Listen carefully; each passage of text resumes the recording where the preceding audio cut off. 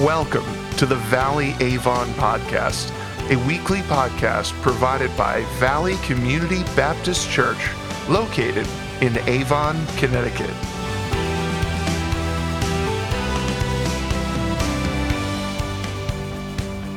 Before we begin today, let's chat about a couple of things so that we get them off the table, shall we? First of all, I have a slight cold. Okay? It's fall. I'm an allergy sufferer, which means I tend to get colds, which brings me to the second thing. A number of you have asked, is that a coffee cup that you have over there with you every week? I think concern for my soul that my addiction to coffee is too bad. And it is not, it's water. Because I'm an allergy sufferer, frequently I am congested and have issues that a bit of water is very helpful with. Okay? So now all those issues are off the table because I am going to probably sneeze at some point during this time together, and you're going to say, "Ooh, is he dying?" I'm not. I'm fine. And I'll probably grab a little water. Let's pray. Heavenly Father, as we come into your presence today, we confess that you are God with a plan. We know this about you. And God, we want to know your plan. We want to know your plan for history. And we want to know your plan for our lives. And so, God, as we turn our attention to your word, would you speak to us today and help us to know you more deeply? In Jesus' name we pray. Amen. Why do you think it is that holding on to a promise for a long time can be so difficult? Following directions on a long travel route can remind us just how difficult it can be to hold on to a promise for a long time. Now, GPS has totally changed the driving experience because with GPS, we typically know exactly where we are and exactly where we are going. But I want to back you up for just a moment today to the days before GPS. To the days when we would follow maps or directions that someone has given to us to take a trip, even a trip to a place that we are unfamiliar with. And I remember the experience frequently of following maps and directions, particularly down rural roads and unfamiliar places, and coming to what I knew was the turn that I was supposed to take. But when you get to the turn, there's no sign. There's no marker telling the name of the road or even the number of the road. So you get to that road, you take the turn, and there's still no sign that confirms that you are on the right road, and the next turn is 10 miles away. And so the whole time, you're thinking on this road, am I on the right road? Am I going the right way? Or am I completely and totally lost? Following directions down a long road, particularly when you don't know, can be very difficult. In a similar fashion, God made promises to Abraham and Sarah that were a long time in being fulfilled. God called Abraham and Sarah to come to the land of Canaan, and when they came to the land of Canaan, God promised them that they would have many descendants, and that those descendants they would take possession of the land of Canaan. But then when they arrived, there were no children. Nearly 25 years passed, and there were still no descendants for Abraham and Sarah. Well, sometimes when God takes a long time in fulfilling a promise, it can be difficult to hold on to that promise. When God says he's going to do something and we don't see it done immediately, it becomes difficult to hold on to that promise. When God says that he is going to send judgment and we don't see anything happening, it becomes difficult. We ask questions. Did God mean what he said? Did I misunderstand God? Holding on to promises when their fulfillment takes a long time can be very difficult. And so a question that we need to ask ourselves today is, can Can we? Can we hold on to God's promises even for a long time? And as we look at the Old Testament today, we see that Abraham did. Abraham did hold on to God's promises for a very long time. So Abraham shows us that it's possible. And Abraham shows us how. You see, as we turn to the Old Testament today, we discover that God made promises to Abraham and Sarah. As we pick up in Genesis chapter 18 in verses 1 and 2, we find actually the Lord appearing again to Abraham. Genesis chapter 18 verses 1 and 2 read, "And the Lord appeared to him," that is to Abraham, "by the oaks of Mamre as he sat at the door of his tent in the heat of the day. He lifted up his eyes and looked, and behold, 3 men were standing in front of him. When he saw them, he ran to the tent door to meet them and bowed himself to the earth." And so now the text tells us something that Abraham doesn't know. The Lord has appeared.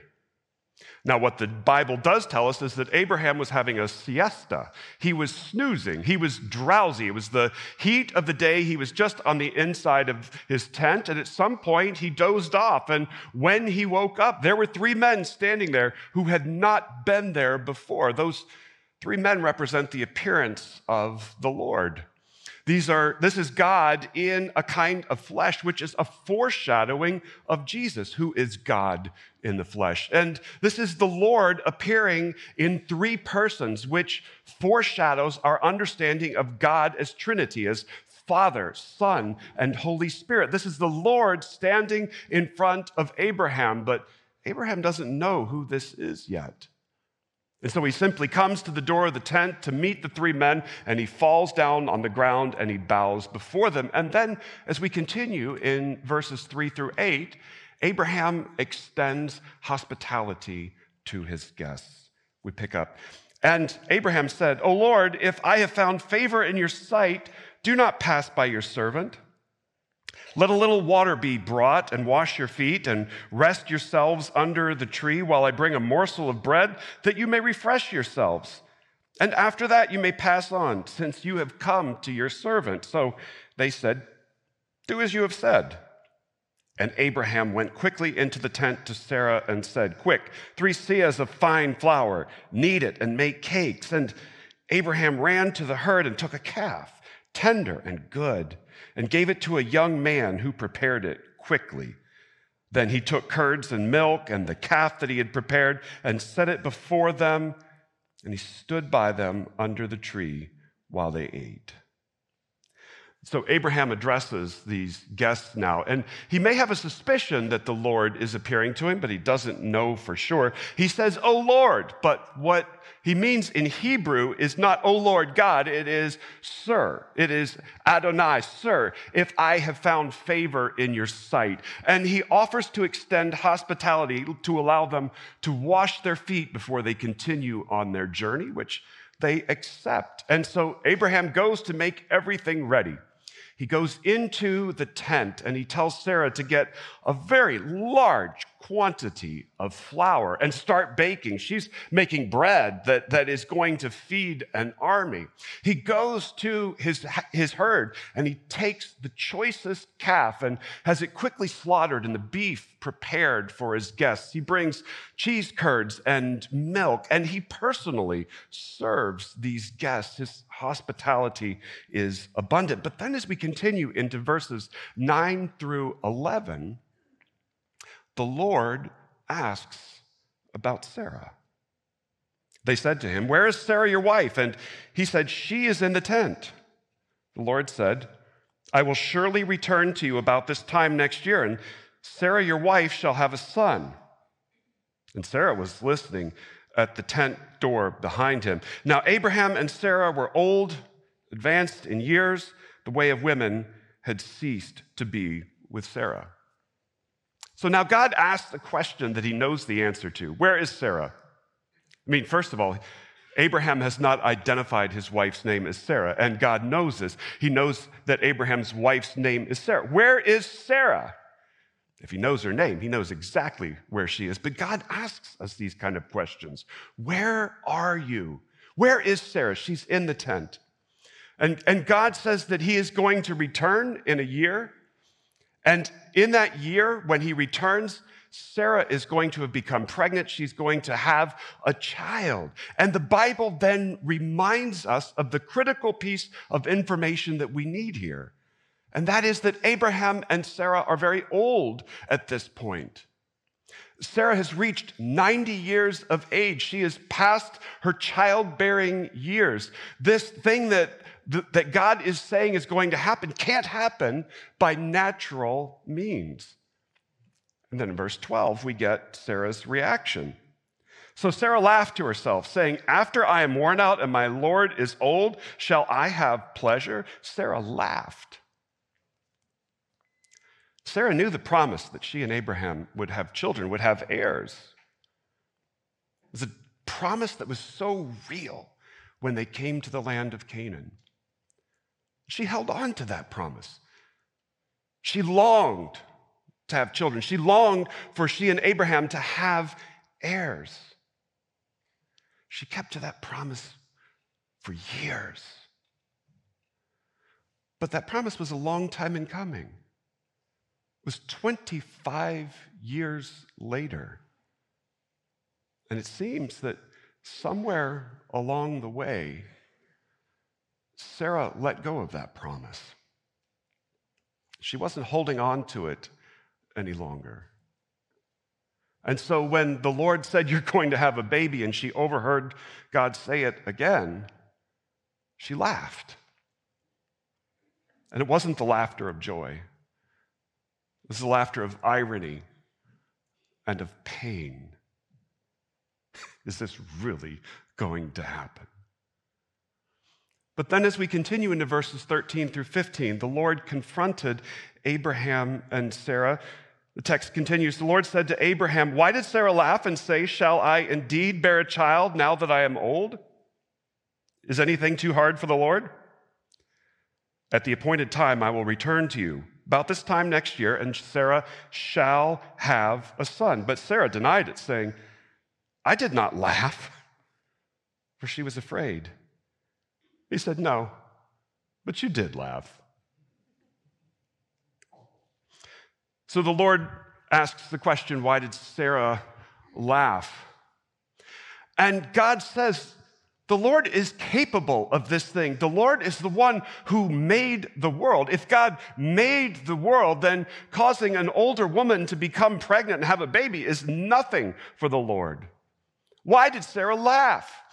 She should know this. At that point, Sarah came out of the tent, and fearful at being exposed, she said, "I didn't laugh," to which God just replies simply, "Yeah, you did.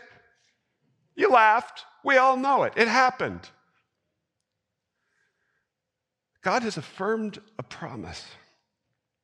This is a big promise. This is a difficult to hold on to kind of promise after 25 years. God made promises to Abraham and Sarah. God's promises to Abraham, Sarah, and Isaac were part of a much bigger plan. As we continue on, we find out that a year later, Sarah did give birth to a son. The Bible makes it clear in Genesis chapter 21 that Sarah did become pregnant. It was something that could only happen by God. She did carry that child to full term. She did give birth to a child, and the child that was born was healthy. And a year later, Abraham and Sarah had a son. And the text tells us that when they did, really everyone was laughing. I don't know if you remember, but last week we talked about a time when the Lord appeared to Abraham. That time must have been weeks or months before the Lord walked into the camp of Abraham by the oaks of Mamre, because Abraham was 99 years old when the Lord appeared to him that time. And God said, "You are indeed going to have a child, a son, by Sarah, your wife." And the Bible says that when that happened, Abraham laughed. Abraham laughed. And God said, "I'm not joking. You are going to have a son. Oh, and by the way, you're going to call him Isaac," which means he laughs. And then when God appeared to Abraham in the form of these three men and reaffirmed the promise, a year from now, Sarah is going to give birth, Sarah laughed, despite the fact that she denied it. And a year later, Sarah gave birth to a child, a son, and Abraham did as the Lord had commanded. He named him Isaac. He laughs. And everyone was laughing at that point. Sarah was laughing with indescribable joy. Abraham was laughing with joy and pride. And everyone was laughing to see the joy that Abraham and Sarah had. Everyone was laughing when Isaac was born. But no one was laughing when God commanded Abraham to sacrifice Isaac. Years passed. Abraham and Isaac grew up, and the Lord again spoke to Abraham. God called Abraham by name, and Abraham said, "Here I am." A response that means, "I'm here and I'm available. What is it that you want from me?" And God told Abraham to take Isaac to a mountain in the region of Moriah. God said, "I'll show you which mountain I mean when you get there." And tradition holds that the mountain that God had in mind is the mountain upon which the temple in Jerusalem was eventually built. And God said, when you get to that mountain, go to the top of that mountain. And when you get to the top of that mountain, I want you to sacrifice Isaac to me. An unthinkable command to give. But the Bible says that the next morning, early in the morning, Abraham got up with no delay. And Abraham and Isaac left with a donkey, with two servants, with wood to make a sacrifice, and began a journey. 3 days into the journey, they were in the region of Moriah. And Abraham looked up and he saw the mountain. He knew the mountain. And he left his donkey, and he left his servants, and he and Isaac set out toward that mountain with the wood, with a dagger, and with fire in hand to make the sacrifice. But in this, we discover that Abraham has come to know God as Jehovah Jireh, God who provides. Because as they made their way up the mountain, Isaac began to ask questions. He said, Where's the lamb? Where's the sacrifice that we are going to make? And Abraham said, God will provide the lamb.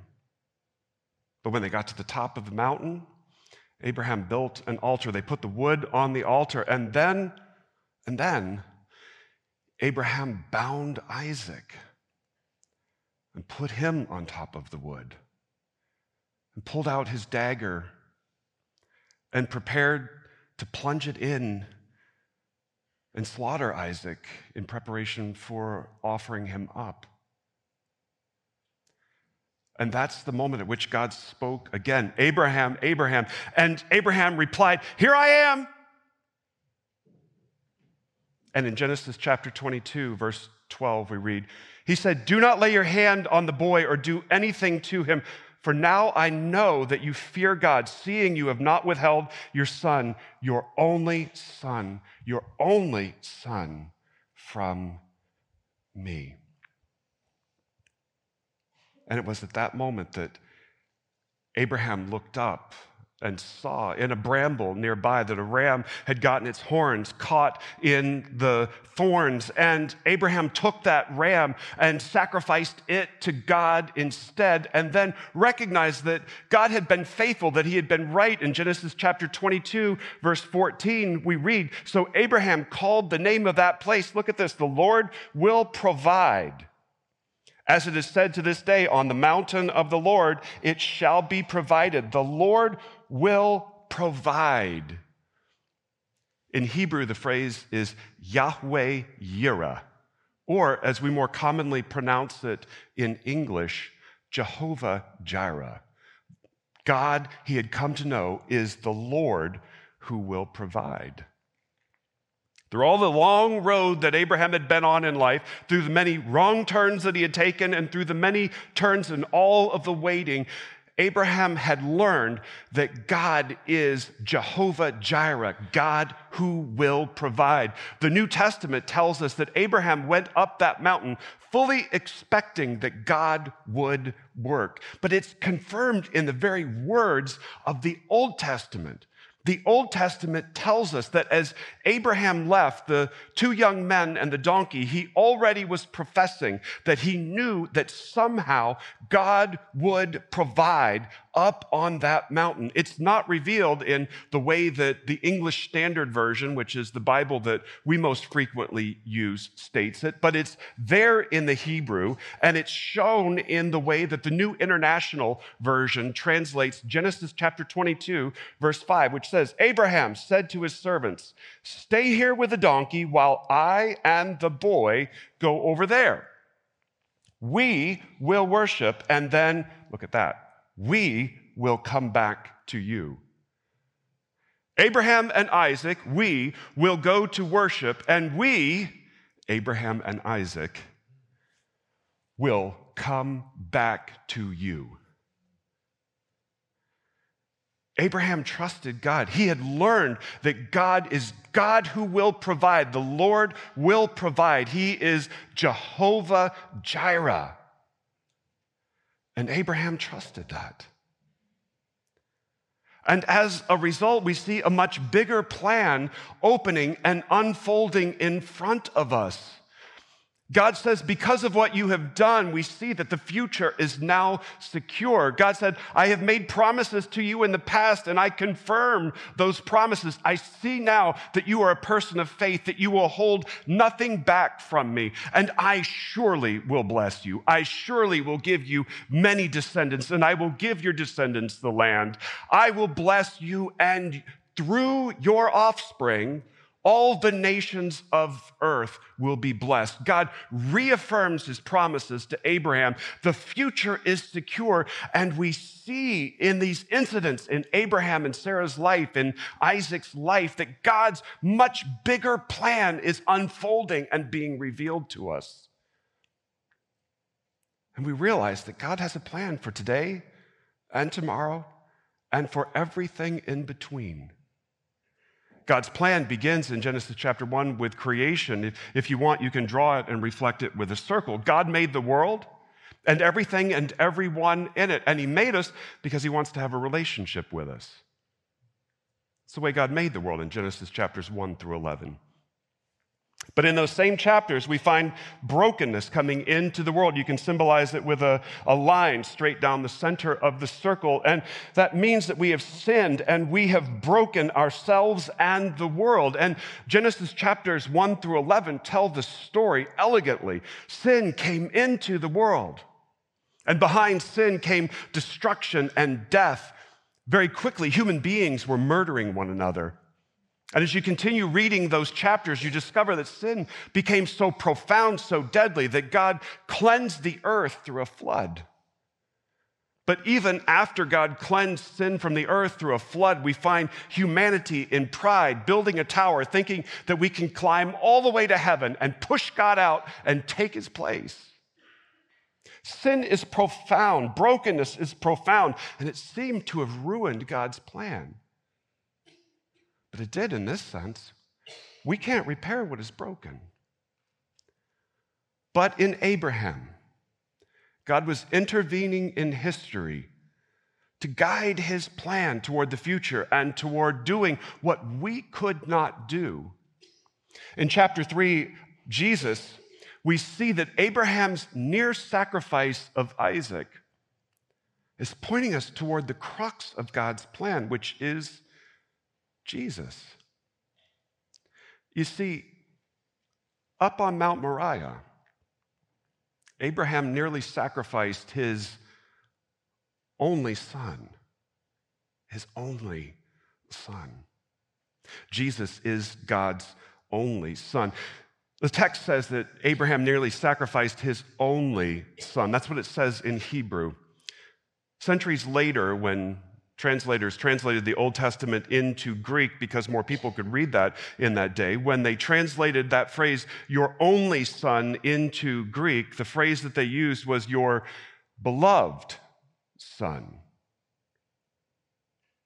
Now, I want you to read from Matthew chapter 3, verse 17. This is at the baptism of Jesus. And behold, a voice from heaven, this is from the Father, said, "This is my," look at that, "beloved Son, with whom I am well pleased." Jesus is the Father's beloved Son. And in John chapter 3, verse 16, we read something that we read repeatedly in the New Testament. In Jesus' own words, we read, "For God so loved the world that he gave his," look at that, "only Son." Jesus is the only Son that whoever believes in him should not perish, but have eternal life. And so God is saying, Abraham, I see that you are willing to sacrifice your beloved Son.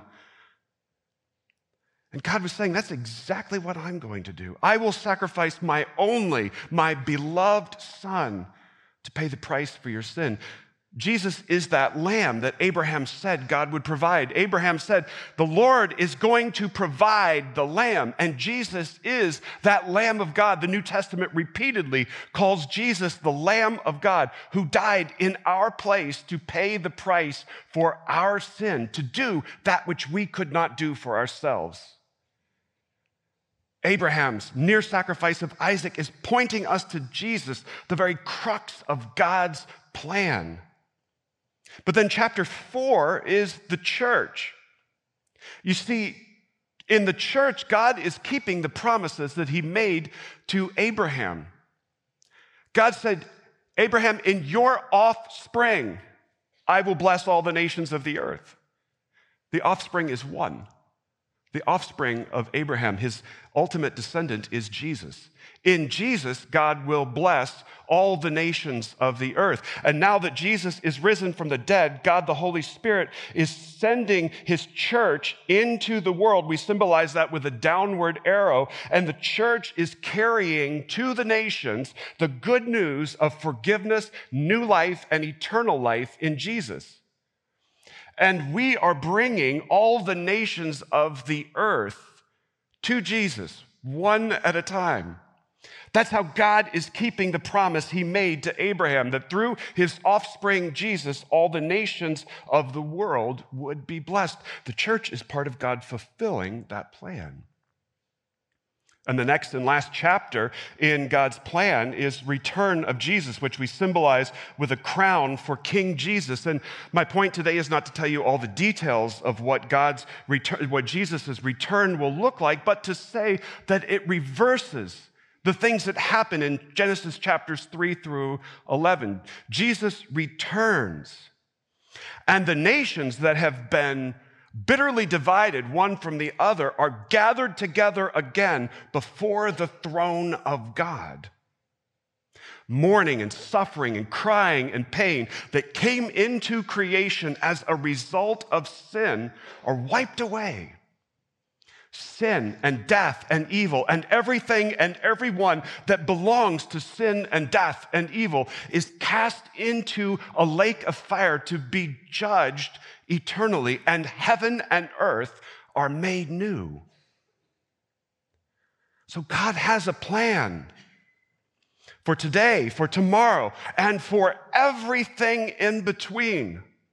God is moving history in a direction, and we see this in the life of Abraham. Despite his flaws, God was moving Abraham through life as part of his plan for history, and the same is true in our lives. God has a plan, and our lives fit into it, and God is moving us toward a future that he has planned. This is the promise that God has made to us. So let's hold on to God's promises. As we walk with God, let's hold on to his promises. I understand that at times the road can seem long. We're living in light of God's promises to us, and we know that this is all going somewhere. God has promised us that it would. But frankly, sometimes life and history seem long. Sometimes it can feel as if we are driving on a long rural road, and there are very few signposts along the way to help us know that we're not lost. Sometimes it can seem like we have to hold on to God's promises for a long time. And holding on to God's promises at times can become difficult. Holding on to God's promise that He is with us can be difficult when we feel alone.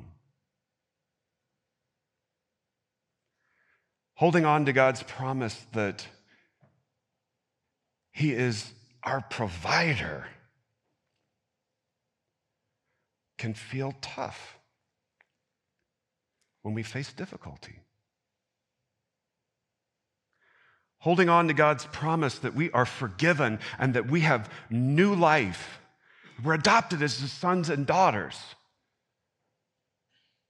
can be difficult when every message that we are given says the opposite.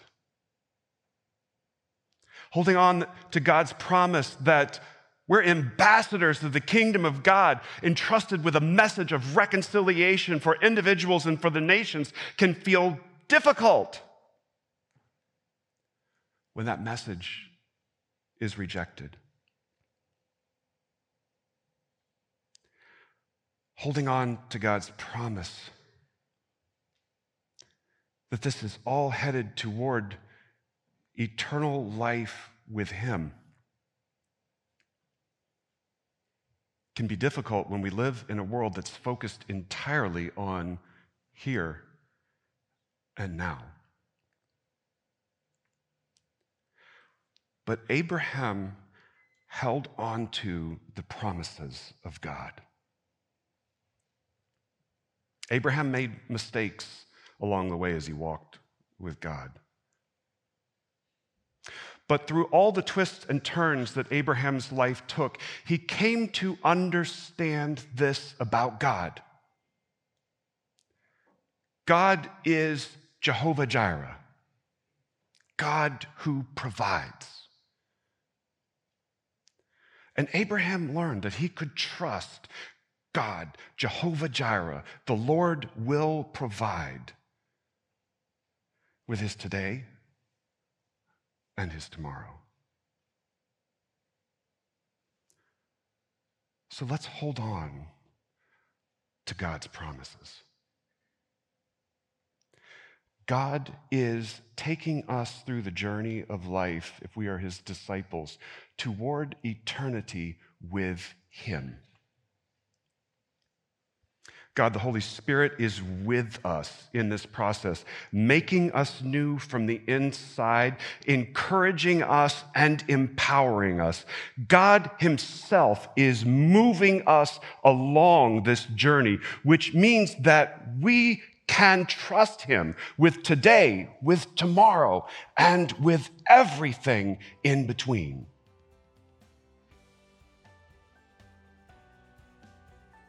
And if we can trust him, then we can hold on to his promises. Abraham did. And that's how we walk with God.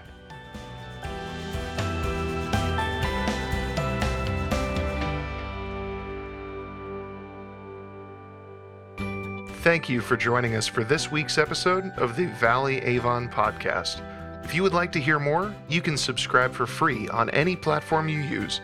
If you would like to visit us in person or would like to submit a prayer request, you can visit us on the web at avon.valleycommunity.cc. From all of us here at Valley Community Baptist Church, thank you for coming and have a blessed week.